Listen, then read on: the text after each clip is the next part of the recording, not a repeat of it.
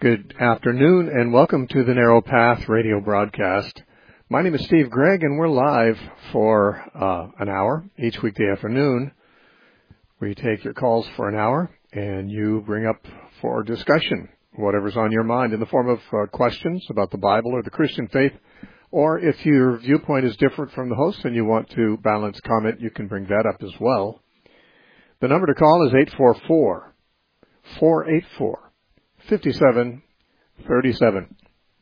And for the first time this week, I'm able to say our lines are not completely full. We have a couple lines open. So if you call now, you have the opportunity to get on, and we'll take your call as we get through these that are in line.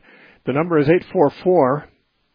844-484-5737.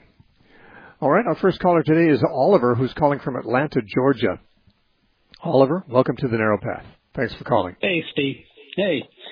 Yeah, great job with the debate this weekend. That was a fun one to listen to. When Max was making those faces during the opening statement, I thought it was a mock debate, to be honest with you. But the kicker was when he said that we had to apologize for our faith. That's why they call it apologetics. Right. Yeah. I don't know if he was joking. I didn't have the impression that he was joking. I thought he seemed to really mean that apologetics means we're apologizing for something. Exactly. But anyway, I know you're not a Calvinist, but I'm kind of leery to engage with my brothers that are Calvinists, and because it just gets to an antagonistic, impact. So can I throw out 2 points to you and see how, because you're really good at different viewpoints. So, and I know you can explain the Calvinistic position. So if I throw out a couple of points, can you tell me how they would respond? Okay. Okay, so on Calvinism, because of divine determinism, you actually have God redeeming or working to redeem the sins that he himself determined for us to commit. Isn't that basically what's going on there? Yes, it actually pretty much is. That is pretty much what they would believe.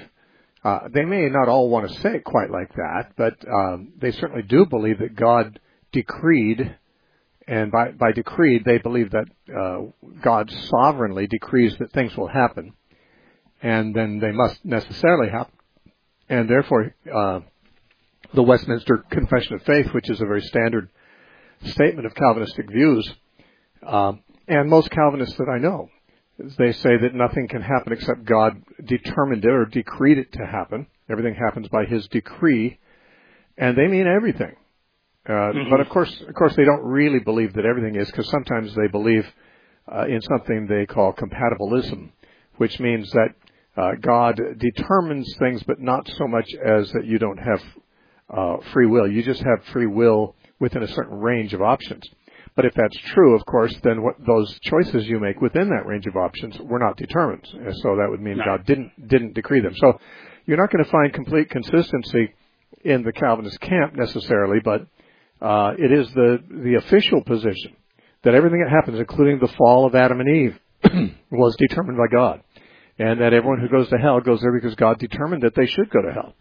And everyone who's saved gets saved because God determined that they should, which means that God is making all the actual choices here, and therefore God really wanted for most people to go to hell, because that's how it turns out. And the sovereignty of God's decrees in that system is nothing can happen contrary to his sovereign decree. So it means that he decreed what he wanted, and therefore what he wanted is for most people to suffer horribly and then go to hell for eternity.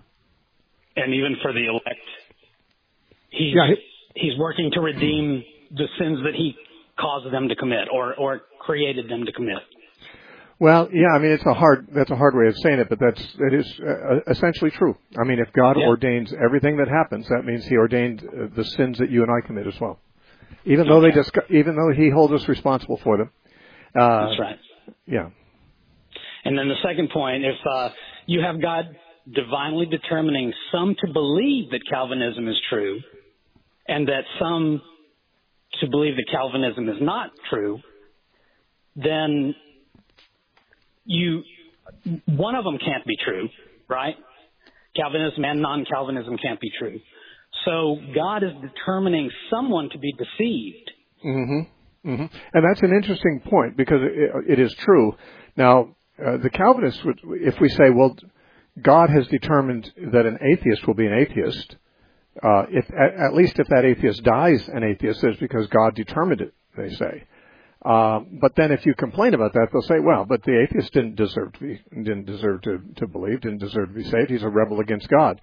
Okay, but wait a minute. But what about a Christian who's not a rebel against God and is seeking the truth and ends up believing differently on this particular issue of Calvinism than the Calvinist does?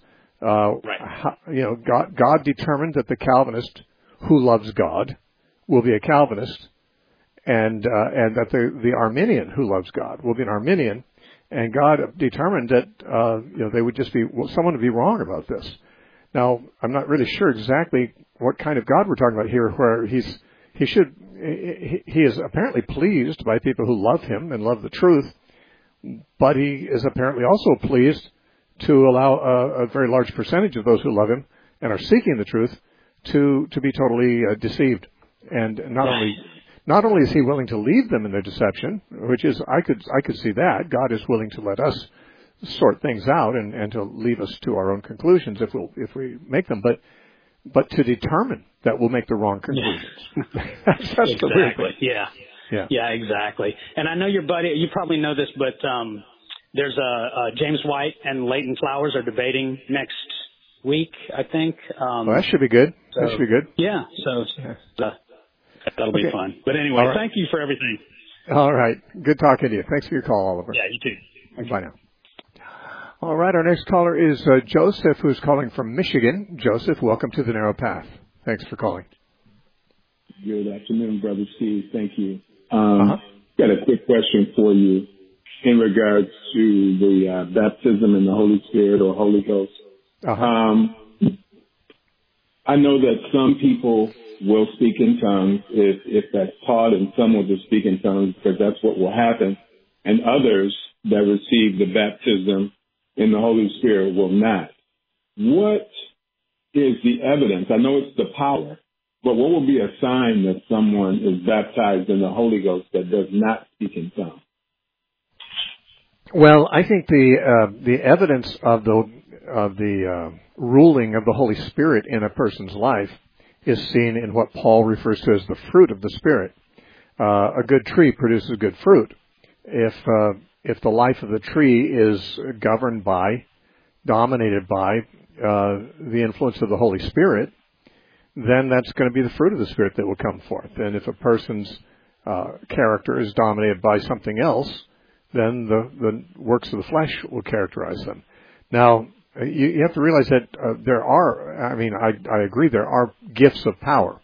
I do believe that some of the gifts include miraculous powers of different kinds, gifts of healings, gifts of prophecy, gifts of tongues and interpretation, gifts of working of miracles, Paul mentions. But many gifts are not of that type. And I would dare say that the majority of Christians do not have those kinds of gifts. Paul lists even a larger number of gifts that don't seem to have that kind of miraculous element visible. He talks about the gift of leading, the gift of showing mercy, the gift of giving, the gift of helping, the gift of teaching. These are gifts that when they're in operation, you don't necessarily see anything, dramatic and supernatural going on, but they are the gifts that some people have. A lot of people, maybe most people, have this kind of gifts rather than the miraculous kind. So suppose you don't have, therefore, a miraculous kind of gifting, and that doesn't manifest in your life when you're filled with the Holy Spirit. Well, the most miraculous thing, I think the Bible indicates the most miraculous thing that is produced through the Christian gospel and through the Holy Spirit is the likeness of Christ in the believer. We are not naturally like Jesus. We're naturally quite selfish people, quite ornery people in many cases, but to be Christ-like, and not to be Christ-like because we've made a concentrated effort on pretending to be like Jesus. Like an actor in a movie, a good actor can pretend to be a very different kind of person than he really is. But that's the very meaning of the word hypocrite. In the Greek, the word hypocrite means an actor. And we're not talking about acting like we have the character of Christ. We're talking about actually having it, actually being transformed inwardly from glory to glory into that same image of Christ by the Holy Spirit. That's what the term Paul uses in 2 Corinthians 3:18. To me, for me, a selfish, self-centered person, to be made into somebody who actually cares more for others than about myself, and cares more for the glory of God than for my own, would be the best of all miracles. You know, true, healing somebody of cancer would be a great miracle, but it doesn't have eternal consequences. The person who's healed of cancer will someday die of something else. It's a healing is a temporary thing. Any kind of miracle would be a temporary thing if we're talking about even raising the dead or moving mountains. That'd be a temporary thing. It has no eternal value. But to be changed into a different species of human being by the divine nature that's given to me through the Holy Spirit, and to become more like Jesus, not because I'm trying to pretend to be, but because that's who I'm actually becoming. That's the real miracle. That's the real miracle. And what that is, of course, is the fruit of the Spirit. When Paul lists the fruits of the Spirit in Galatians 5, 22 and 23, I guess it is, it's gentleness and meekness and love and self-control. I mean, these are character traits that resemble Jesus. And that's the point, that the work of the Holy Spirit produces this fruit in our lives. Now, I've heard people, who don't believe in the gifts of the Spirit for today. They emphasize the fruit of the Spirit exclusively. I've heard people say, "You can have the gifts, I'll take the fruit," which is kind of to my mind, a rather silly thing to say. That's like it's like if my wife serves up a steak and vegetables, if I say, "Well, I want the steak, so I won't have the vegetables," or "I want the vegetables, so I won't have the steak," well, why shouldn't I just eat everything that's on the plate? It's all good, and I like it all. So, I mean, if God wants us to have gifts of the Spirit and fruit of the Spirit, I'd say let's take it all. Let's be greedy about that, if nothing else. But on the other hand, we can't tell him what gifts he must give us, and we shouldn't be taking any credit for whatever gifts we have anyway. So it shouldn't be a matter of competition or pride if we have some kind of gift that's more flashy than somebody else's. But more important than the gifts, at least more central to the concern of the Holy Spirit, I believe, is the transformation into the image of Christ. And that's seen in the fruit of the Spirit. Though I don't want to diminish the value of the gifts. The gifts are necessary also to carry on the work of God in the world. Yeah. Right. That's true. I agree. And I know that some people, I tend to, believe that, you have the power, but like you said, it's manifested through the characterization of having Christ and becoming more like Christ. And that would be the evidence that power has come into your life, because you're showing it, you're manifesting it. So that makes a lot of sense. Okay. I'm satisfied. Thank you, sir. Joseph. Thanks for your call, Joseph. Bye-bye. Sure. Bye now. Okay, let's see. Our next caller is another Joseph, this one from the other side of the country, from Irvine, California. Joseph, welcome.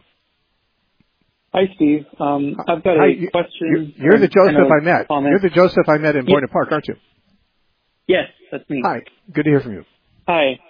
Yeah, good to talk to you. I had a quick comment about a previous question, and then I had my own question about Calvinism. I just want to say it's hard to trust a God who, seems to be saying one thing and then meaning another, like how the Calvinist God is. And I'm it says God's not the author of confusion, but it seems if Calvinism is true, he is. And how anything. You're cutting out. My question. Oh, I'm sorry. Were you able to hear all that? Mostly. I think I followed you so far. Go ahead. Okay, sorry. And my question, I guess, is I find it hard to fellowship with Calvinists because of, what I see the ideology entails. And so that's something I struggle with. And my question is sort of, how different does someone's view of God have to be before it's a different God? Because to me, I think Calvinism gets pretty close to, if not already over the line of a completely different person than the God of Scripture. Right. Well, that's a good question. Let me just say about your first point, I agree with you. You know, in Calvinism, God tells Adam and Eve not to eat that fruit, and that there will be dire consequences if they do eat the fruit. But secretly, he has determined and decreed that they of necessity will eat it. So his real will is for them to eat it, because his decrees really reveal what his real sovereign will is. So his real will is that they will eat the fruit and die. But his verbalized will is the opposite. And that's what you're saying. It's kind of hard to trust a God who says one thing and means something else. And that's something that's one of those great mysteries Calvin always appealed to. He appealed to a lot of mysteries. Every time something he said didn't make any sense, he realized it didn't make sense, so he'd just say that's a mystery. But we don't need mysteries when we just follow the Bible, because the Bible might have some mysteries in it, but it doesn't have anywhere near as many as Calvin had in his theology. Now, how far off can a person's opinions about God be before they've got a different God? I'm going to have to let God decide that. I will say this. When people say, do the Muslims have a different God than Christians have? Or do the Jehovah's Witnesses or the Mormons have a different God than Christians have? One thing I can say is they certainly have a different theology. Now, your theology is your beliefs about God. And Calvinists actually have a different theology than the early church had too, because the first 3 centuries they believed that those Calvinist doctrines, which only existed in the Manichaean heresy at that time, they believed those were wrong doctrines. So they believed that those doctrines were a false view of God, just as we believe the Muslims and the Mormons and the Jehovah's Witnesses have a false view of God. And but does that mean they have a different God? Well, that's a hard call. The reason is because if God is not real, if God has no objective reality and is nothing more to us than the sum total of our theological statements about him, and I think that's true for many people. I'm not sure they really believe God is real, but they enjoy speculating about his alleged character and things like that. Well, then it could be the same. Well, I mean, it's definitely a different God. If God is nothing else but what I say about God, and you say something different about God, then we have different gods. On the other hand, suppose God really does exist, which is my contention. He is who he is what he is, and every human being who has a thought about him has a thought that either is closer or further from the truth about him. It doesn't change who he is. He's the same God. There is only one real God. And all those who worship the one God, who's the creator of all things, in one sense, there's no other God than the one we worship that they could worship. But they could certainly be wrong about him. They could be wrong about him. They could worship him unacceptably. The Jews, actually, in the Old Testament, they believed in the same God we Christians do, but they didn't believe in the Trinity. In other words, their theology about God was different than ours, but it was the same God. And in many cases, even though they were worshiping the true God, they were worshiping him unacceptably. So, we have to realize that there's 2 ways that we could be thinking about this, and it's a bit confusing sometimes. When we say, well, tell me your theology and what you think God is, and I'll tell you if you have the right God or not, I don't know if we're approaching it quite the right way. I think that we should say there is one God who made all things. He is what he is, and some of us have understanding of him closer than others. Some of the propositions that one person makes about God will be more true than the propositions some other person will make, but it's the same God they're talking about. They're not talking about a different God. They're just thinking wrongly or correctly about him. And so I would say, let's say Calvin really described a God very different than the God in the Bible. I think Calvinists would disagree with us on that, obviously, but that's why they're Calvinists. The point is, it's very different theological conception of God. Okay, but does that mean he had a different God? Is there another God out there for him to have those thoughts about, or is he simply having inaccurate thoughts about the same God that we worship? I sometimes have illustrated with the idea of, suppose a man had three sons who were very young at the time he went away to war, and he became a prisoner of war. And none of his sons really know him. They've never had a chance to get to know him, but they have thoughts about him. And one son imagines his father to be tall, dark, and handsome. Another, pictures him as being a rough and rugged and bulky, like NFL star type of guy. And another sees him as some kind of Weasley, little nerdy genius or something. Okay, but they have different views about their dad. But they all have the same dad. It's just that some of them are closer or further from the mark in understanding him. Now, when Dad comes home, he's still their dad, and then they recognize where their views of him were mistaken. But until then, it's not that their different views mean they have three different fathers. It means the one father they have, some of them are in touch with him and some are not. That is, some are in touch with correct views about him and some are not. And I would think, since God actually has objective existence, we need to see it more that way. Now again, many Christians act as if God does not have objective existence, and your beliefs about God somehow shape him into whatever he is in your belief system. But God is not who he is because we believe certain things about him. He is who he is because he is who he is. And we may have good or bad beliefs about him, correct or incorrect, but that doesn't make him a different God. Now, okay. How wrong can we be in our beliefs about God before he's upset with us? Are the Calvinists making God upset by having those beliefs about him? I don't think that God is angry at people who have limitations on their understanding. If they are with all their hearts seeking to know him, seeking to get it right, seeking to honor him. And I believe that many Calvinists are in that camp. I believe their views of God are wrong, but I believe they really are desirous to glorify him and know him. And I think some of them have known him, except they've known him through the perception of their theology. And I don't think God's angry at people for that. But of course, if someone idolizes their viewpoint about God, if someone idolizes their own theology, I don't think God's happy with that. Okay.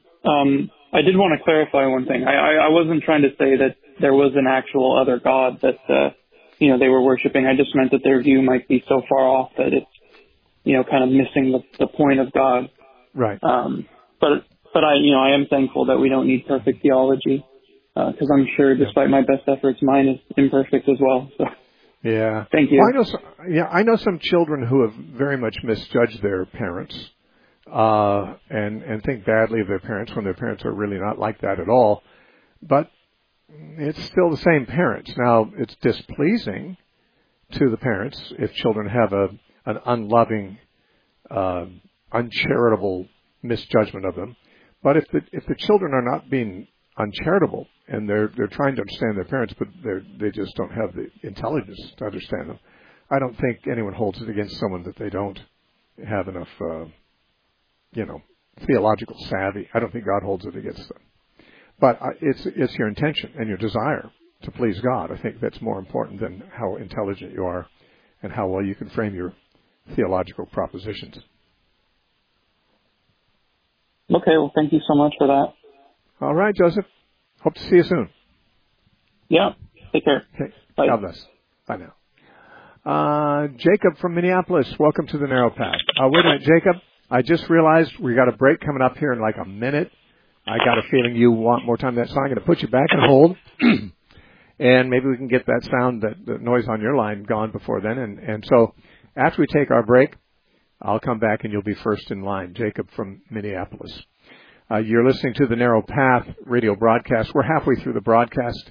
We're on it every weekday for an hour. And it's a live program. We don't have any products for sale and we don't have any sponsors, but we do pay a lot of money to radio stations, a whole lot of money. We're on 80-something stations across the country, and they all charge, and they need to charge. That's how they stay on the air. And the way we stay on the air is by paying for the time. And these costs are paid through donors. We're just listener supported. So we like to let our listeners know that, we don't have we're not sailing through here financially. We do depend on listener support. If you'd like to help us stay on the air, you can write to The Narrow Path, P.O. Box 1730, Temecula, California, 92593. That's The Narrow Path, P.O. Box 1730. I hope I said that right the first time. I'm wondering if I did. Anyway, did I? Okay. Temecula, California, 92593. Our website, thenarrowpath.com, is a treasure trove of free resources. And you don't have to buy anything. Yes, and you can take it all. And there's thousands of downloadable resources there. It's thenarrowpath.com. You can donate there too. There's that option. Thenarrowpath.com. I'll be back in about 30 seconds. We have another half hour coming up, so don't go away.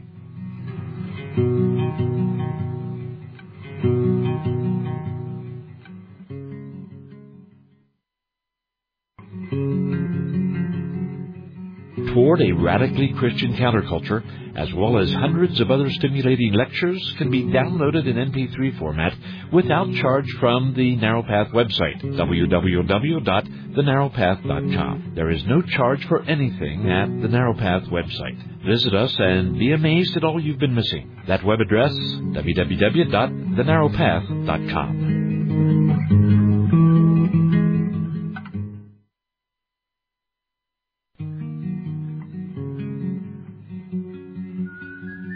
Welcome back to the Narrow Path radio broadcast. My name is Steve Gregg, and we're live for another half hour, taking your calls. Right now our lines are full, but if you want to take this number down and call later, there may be a line that will open up for you. The number is 844-484-5737. Just before the break, I was about to put on Jacob from Minneapolis, but then I noticed there was a break, so we held off so we could give him a more respectable period of time to state his interests. Jacob, welcome. Thanks for taking my call.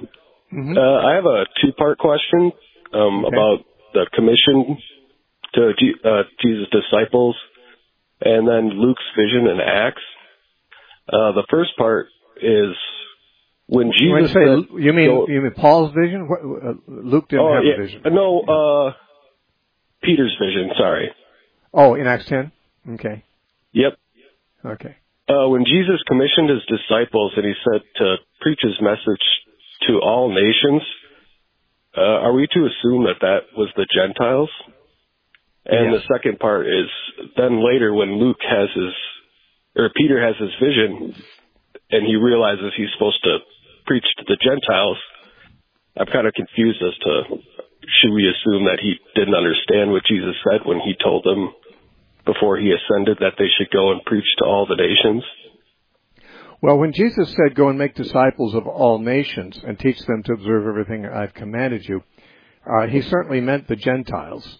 But when Peter was on the housetop at Joppa and had to see that vision to tell him to go to the house of Cornelius, a Gentile, and preach to him, it was because what had not been decided was whether or not Gentiles were acceptable without being circumcised. See, when Jesus said, go and make disciples of all nations, the disciples who were Jewish were very accustomed to Gentiles being welcomed into Israel. This had always been possible from the very inception of the nation of Israel. It was always possible for a Gentile to be circumcised and to become what they called a proselyte, which we refer to that as a convert to Judaism. And that person would be essentially like a Jew then. If a person was a Gentile by birth, but circumcised and willing to keep the whole law of Moses, that person would be, according to the Old Testament statements, like a native of the land. That is, like a native-born Israelite. So it was always the case that a Gentile could become a Jew. Now, when Jesus gave the Great Commission, the question had never arisen. Well, I should say Jesus had made some statements about this, but I'm not sure the disciples understood them. But the issue had never really come up as to whether the Gentiles were going to be accepted into Christ's movement without becoming Jews first, that is, without becoming circumcised and becoming proselytes. This was the thing that was new that Peter did not understand. You see, the disciples, hearing the Great Commission, could easily have understood it to mean, okay, it's time to go bring the Gentiles in, and they'll have to get circumcised and join the Commonwealth of Israel with us and become disciples of the Jewish Messiah. And that was how many Jewish believers in Jerusalem actually still believed years after the church began, because it was a while before any Gentiles were brought into the church. And when they were, it became controversial. Are they supposed to become Jews so they can become followers of Jesus like us? Do they have to get circumcised to become proselytes? And there were many in the church in Jerusalem apparently who thought that was the case, whereas Paul and Barnabas said no. And that's why they had the Jerusalem Council. Now, they had the Jerusalem Council long after Peter's vision in Acts chapter 10. The Jerusalem Council was in Acts 15. So Peter was being told to go to the house of an uncircumcised Gentile.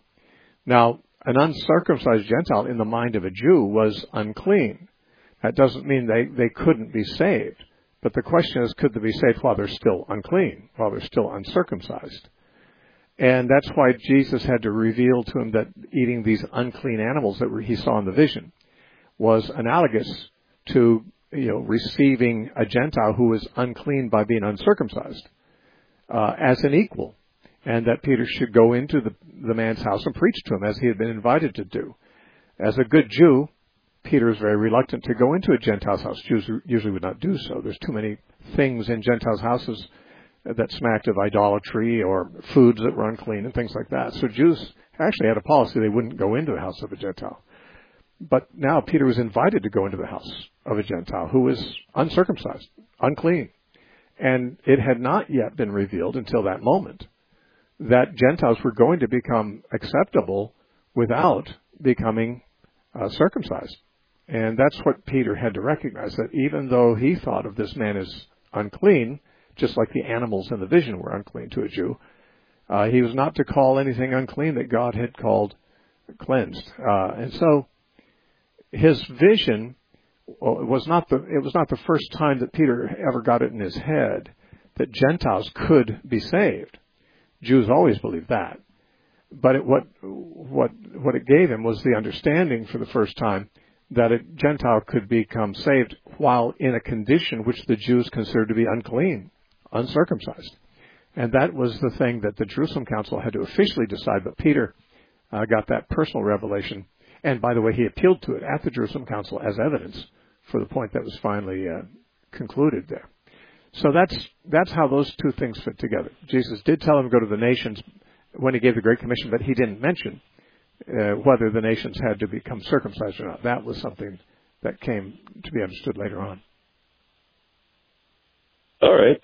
Thank you. So, yeah, I think I pretty much understand what you're saying. It's kind of, they don't have to follow the old covenant anymore in order to be saved. And Peter might have thought, along with the rest of the disciples, that, yeah, they're going to be basically following the covenant and become Jews just like us. But, okay. Yep.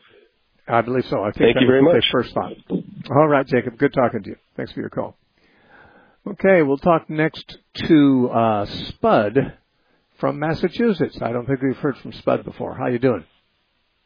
Hey, Steve. Thanks for taking my call. My question is if you could just shed some light on if Jesus lived a sinless life, but he was born fully human, and being born human, we're all born into sin. He's got human DNA. How does that work?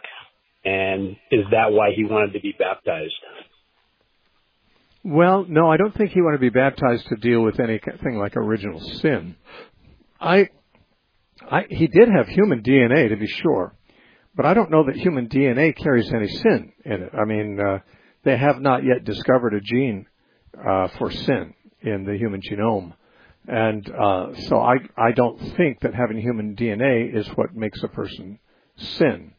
there is that doctrine, which is the standard doctrine of Western Christianity, both Catholic and Protestant, that when Adam sinned, he took on himself a changed nature, a sinful nature, which was passed along to his offspring.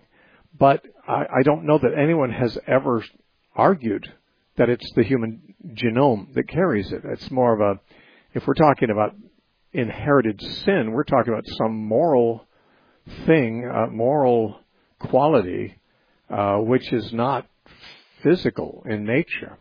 Now, I'm not, I have to say there's much less to support this doctrine in the Bible than most Western Christians think. And the Eastern Church was not quite as quick to accept all of those things about it.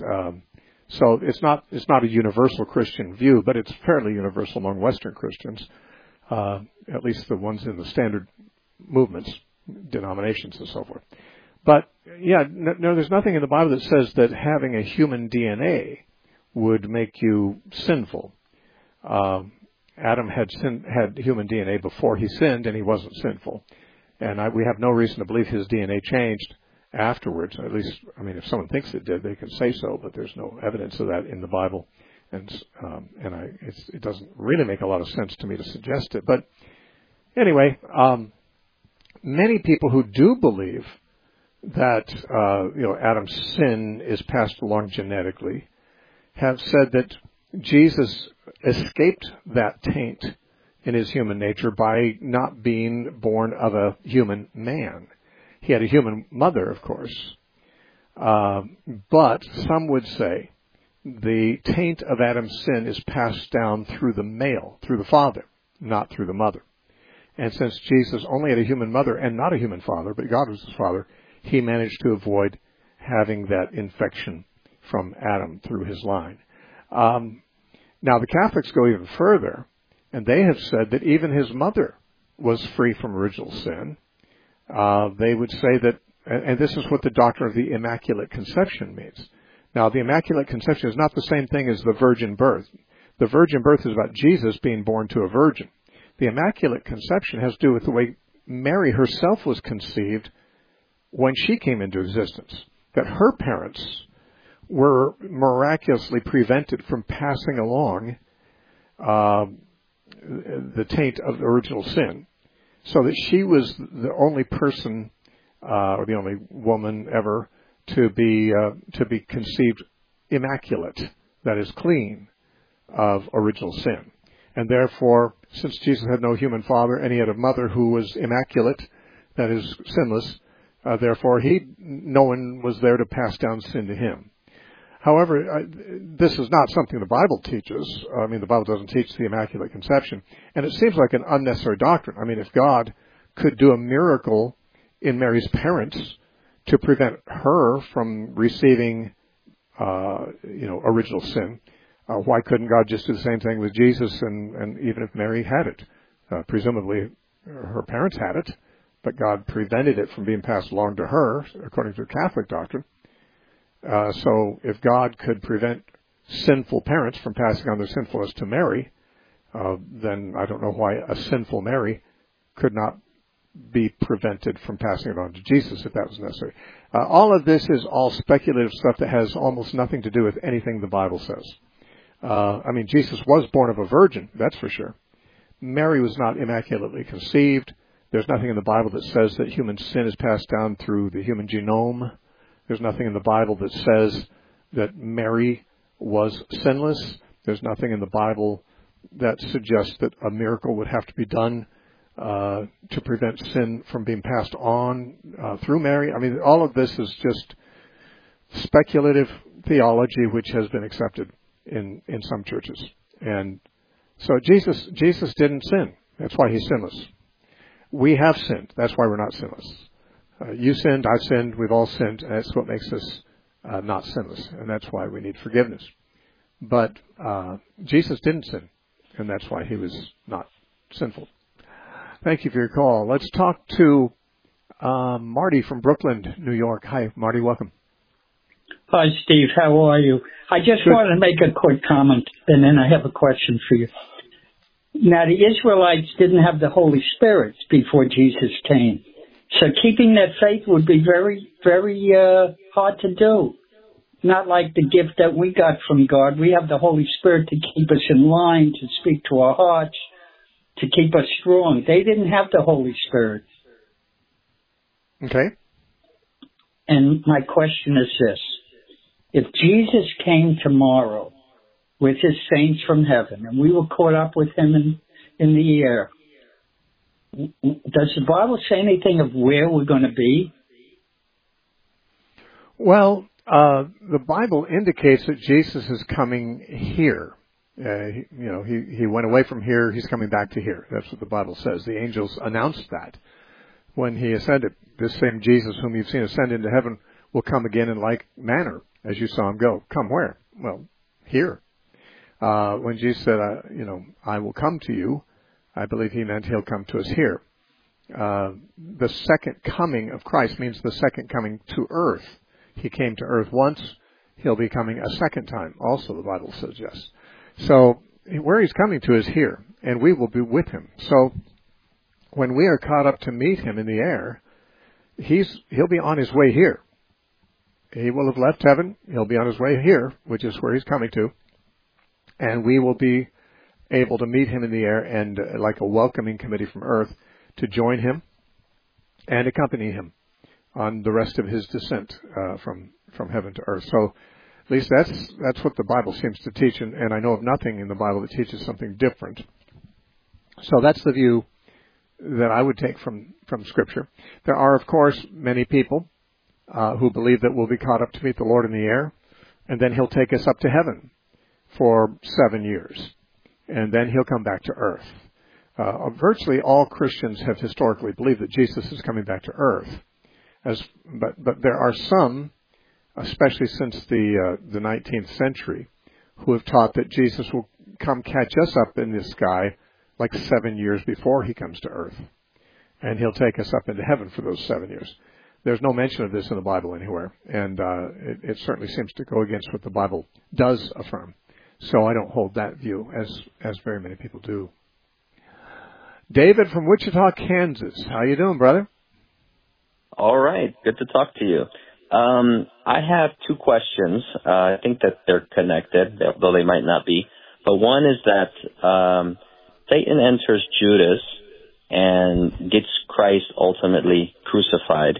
But previously, he seems to be influencing Peter to avoid Christ's crucifixion. So one question is, did the devil want or not want Christ to be crucified? And then the other question is in 1 Corinthians chapter 2 and verse 8, Paul speaks of rulers of the age who, had they known, they would not have crucified the Lord of glory.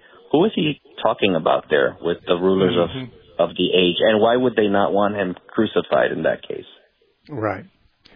Well, the rulers of this age that Paul says did not know the secret wisdom of God, and if they had known it, they would not have crucified the Lord of glory. The term he uses for rulers of this age could easily refer to political rulers, people like Pilate and Herod and even the Sanhedrin, who did crucify Christ, and who maybe would not have done it had they known how things would turn out. The wisdom of God was that something was going to turn out from this that wasn't in their favor. That was not what they wanted, and if they'd known that this was going to happen, they wouldn't have bothered to cut their own throats in that way. Although it's also possible that the rulers of this age is referring to the principalities and powers and the rulers of the darkness of this age that he refers to in Ephesians 6:10, I guess it is, or 12. And in other words, the demonic powers and Satan, which gets us to your first question. If Paul is saying that Satan, had he known what would occur as a result of Jesus' crucifixion, would not have been favorable to it, would not have inspired it as he did, well then that would mean that Satan wouldn't like the way things turned out. But he did do the thing because he hoped it would turn out differently.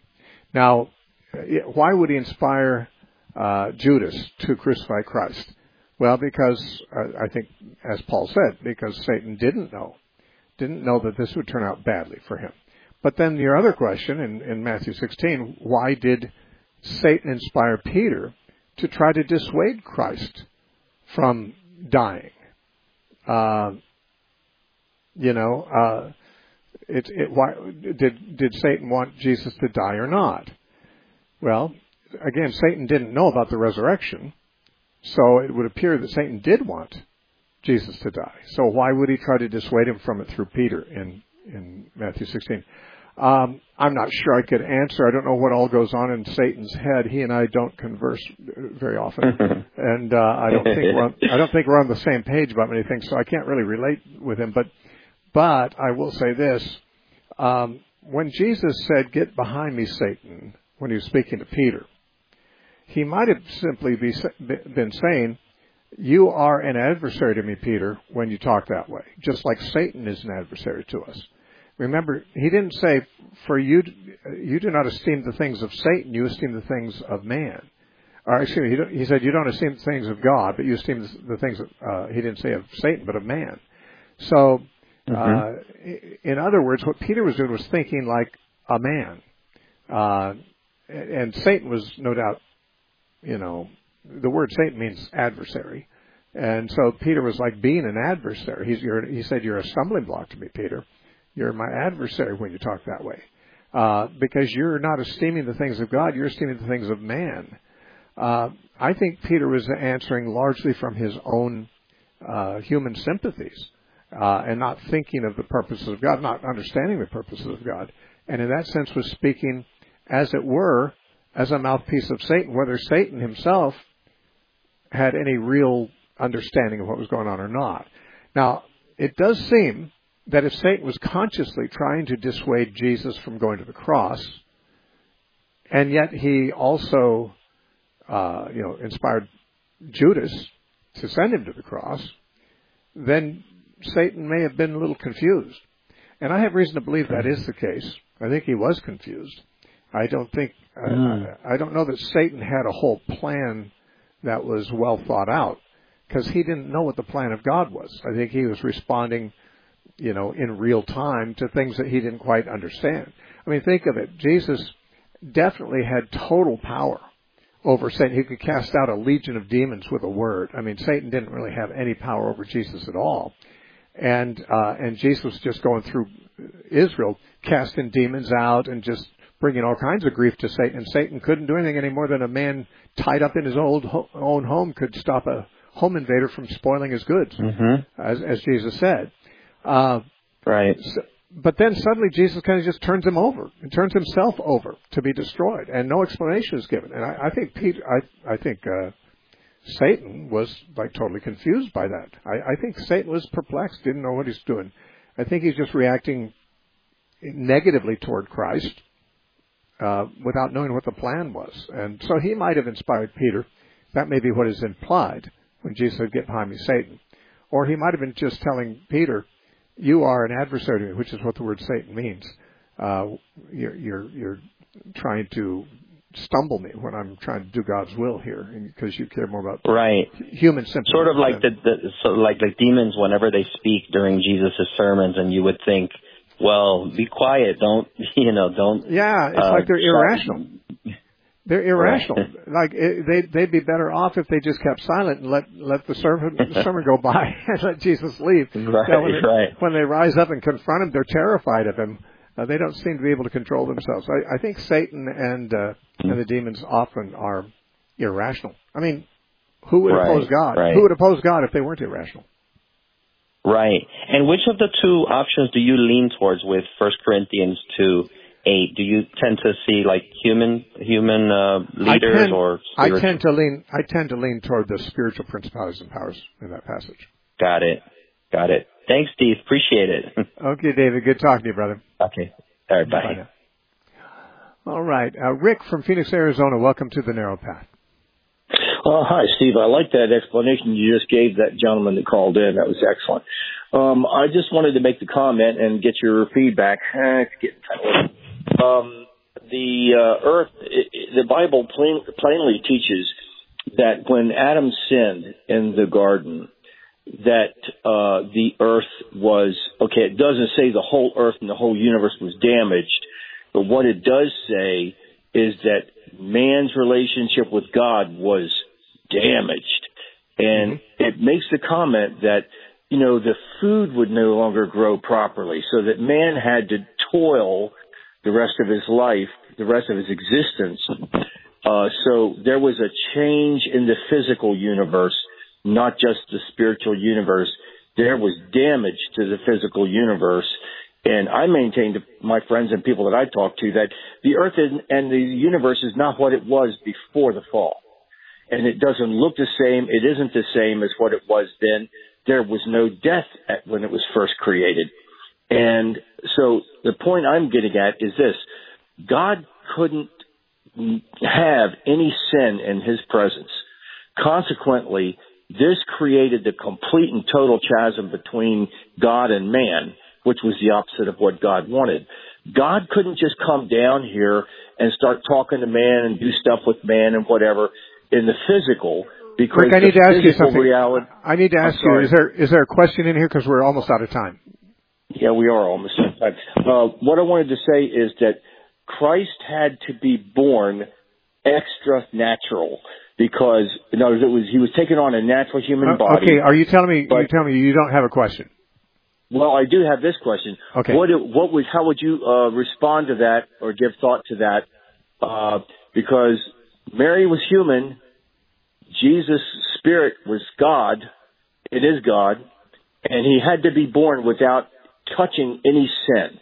And this was why the virgin birth had to be done, and so that a perfect lamb could be sacrificed. And I'll take your answer off the air. Bye. Okay, all I can say is it is true Jesus had to be sinless. I don't know what it means that he couldn't touch any sin or sinful thing, because sin isn't a tangible thing, it's a moral quality, but he certainly couldn't sin, or else he would have been disqualified as the lamb. I agree with you on that. Arlene from Vancouver, British Columbia, I only have a minute or two. Can you use it, or is that too little? No, I think so. Thanks for taking my call. I just want to know why Mary wasn't allowed to touch Jesus after his death, after the crucifixion. Yeah, I don't think it's not that she wasn't allowed to touch him. The King James Version, when Mary Magdalene sees Jesus after he rose from the dead, has him saying, "Touch me not," or "Don't touch me." The word touch there is the Greek word hapto, which can mean touch. It can also mean to cling to, and often means cling to. And all modern translators I know of translate it that way, where he sees her and says, "Don't cling to me, for I have yet to ascend to my Father." In other words, she, saw he was back. She thought she'd lost him. He was dead, and now he's back, and she was apparently hanging on to him.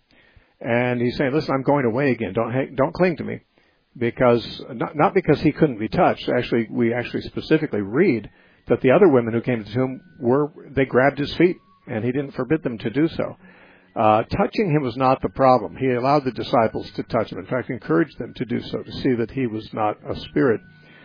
So it wasn't that he couldn't be touched, but he had to advise her not to cling to him, physically or emotionally, because he was yet to leave again. She might have thought he was back for good. He said, "I'm not back for good. I'm going again to my Father, so don't cling to me." That's what it should be.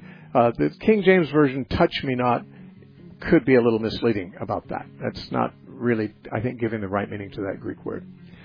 I'm out of time. You've been listening to the Narrow Path radio broadcast. We are listener supported.